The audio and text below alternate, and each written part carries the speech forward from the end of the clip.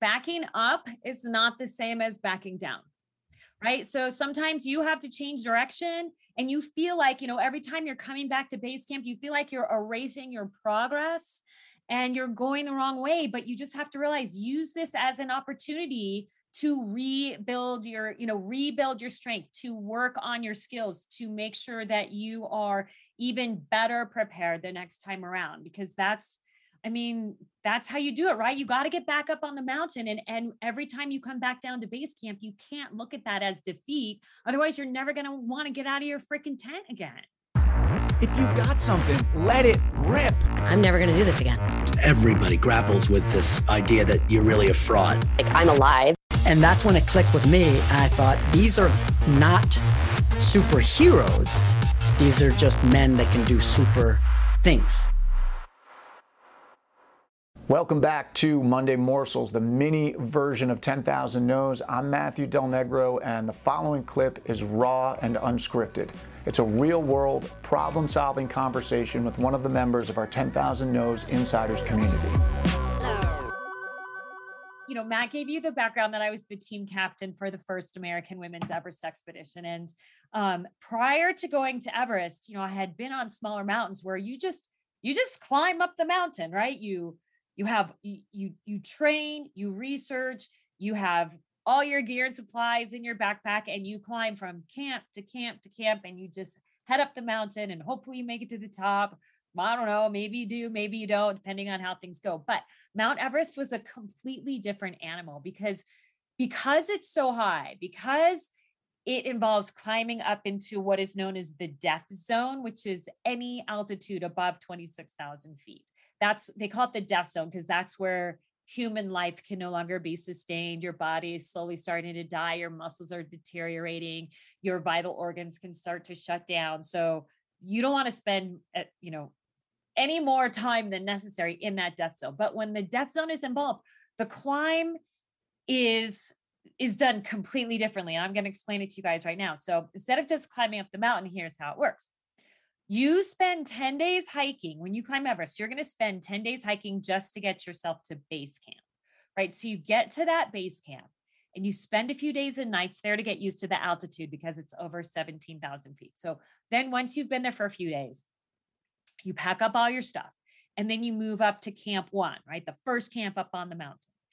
So you spend the night up there at Camp 1. And the next day after you spend the night up at Camp 1, you pack up all your stuff and you come back down to that base camp again. Spend a few nights at that base camp again. Then you climb to Camp 1 again, spend the night. Then the next time you're up there, right? So you're up there at Camp 1 for the second time. Pack up your stuff. Then you can move up to Camp 2. Spend the night up there at Camp 2. It's 21,500 feet. And the next day, after you spend the night up there, you pack up your stuff and you come all the way back down to that base camp again. Spend a few nights at that base camp again. Next day, climb to Camp 1 again, spend the night. Next day, climb to Camp 2 again, spend the night. Next day, you're going to spend maybe 9 or 10 hours fighting your way up there to Camp 3. You're at almost 24,000 feet. And then the next day, guess where you go? Yep, all the way back down to that base camp again. So the reason you have to keep coming back down to base camp is because you have to let your body get used to the altitude very slowly. It's this process they call acclimatization. So if someone were to magically drop you off on the summit of Mount Everest, if you could be dropped up there by a plane or a helicopter or something like that, you'd be dead in a matter of minutes from the altitude. So you have to move up the mountain really slowly just so your head doesn't, pop off when you get to the very top. And I mean, it doesn't really pop off. But the catch is that anytime you're above about 17,000 feet, which is going to be, any camp above that base camp, anytime you're above about 18,000 feet, anytime you're above 18,000 feet, your body's starting to deteriorate and your muscles are getting weaker. So when you're climbing this mountain, it's this crazy catch-22 of wanting to spend time up high to get used to the altitude, but you have to keep coming back down low so you can eat, sleep, hydrate, and regain some strength. So not only is it very physically challenging to be going, up the mountain and back down and up higher and back down, but psychologically, forget it. It is incredibly frustrating as well, because to reach your goal, you need to be going this way, right? But you're spending a heck of a lot of time climbing in this direction, right? But even though you are going completely backwards, you are still making progress, right? Because you're helping your body acclimatize. And for whatever reason, when we have a goal, we feel like progress has to happen in one particular direction, right? You feel like progress is always linear, but that is not the case. Sometimes you are going to have to go backwards for a bit in order to eventually get to where you want to be. So don't ever look at that backtracking as losing ground. You guys, you should look at it as an opportunity to just regroup, regain some strength, so you are better out of the gates the next time around. Can I pop in for a second, Allison? Yeah. Just to make the parallels, because we've had stuff here where we've, I'll go join you for a second, where we have, I talk about it all the time. I know everybody in the group talks about it. It's like if you're on a show, you're feeling good about it. You're told great things about it. It doesn't go. Now you're back to square one. It's like you're right back to complete zero. So right. And maybe it's a small, like the next thing you get is a smaller part, and you feel like you were already here in your career and now you're doing stuff that's here. Right. And so it's easy to feel like you've erased your progress and to feel a little bit defeated.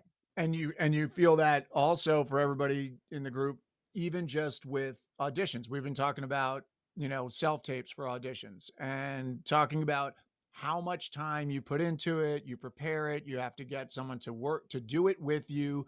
You need to find the space, you have the backdrop, you have the camera, you spend money on the camera, lighting, like all of this. You spend the time, like whatever, you have a day job and you can't do the day job. Like you might have to give up a shift because you have to prepare this audition. And it's like you put everything into it, and not even sometimes you don't get it. Most of the time, overwhelmingly, most of the time, you will not get it. And it's so easy to feel like, holy crap, I did all of that for absolutely nothing. And what I like about Allison's, the cool thing about seeing that map of the mountain is for me, it's more, even though I'm sure it was frustrating for you to go up and down, I feel like that map is a good way for us to think about it and I'm actually going to steal this for myself, to think about it in terms of our ups and downs. If you flip it around in your mind so that when you put all the time into, say it's a self-tape, or say it's that you get a job and you're great in the show and it doesn't go, and now you're back, instead of looking at it like you fell off a cliff, maybe just telling yourself, oh no, that was like the descent part that Allison was talking about. That was just because I had to get up to this altitude. I got used to what it's like being on a show. Now I know what that feels like. Now I got to go back down, and I got to be here. And then I get the next one, and maybe it's a better opportunity. So anyway, I'm going to give you guys my favorite quote right now. I actually trademarked this quote, but this is it right here. Backing up is not the same as backing down, right? So sometimes you have to change direction, and you feel like, every time you're coming back to base camp, you feel like you're erasing your progress and you're going the wrong way. But you just have to realize, use this as an opportunity to rebuild your strength, to work on your skills, to make sure that you are even better prepared the next time around, because that's how you do it, right? You got to get back up on the mountain. And every time you come back down to base camp, you can't look at that as defeat. Otherwise, you're never going to want to get out of your freaking tent again. You just look at it as like, this is an opportunity for me. Back down here at base camp, this is an opportunity for me to do a refresh. So I know I'm going to be better during my next rotation when I get out of this tent. All right, that is it. Now, obviously, you can just take what was said and apply it to your own life. But if you like what you heard so much that you want to find out how you can become a part of this community, just click the link for 10,000 No's Insiders in the show notes or visit 10,000nos.com and check out more details there. If you feel like this helped you, please consider helping us by rating, reviewing, and subscribing to the podcast. Or if you're watching on YouTube, by liking this video, subscribing to our channel, and dropping a comment below. We appreciate it, and have a great week.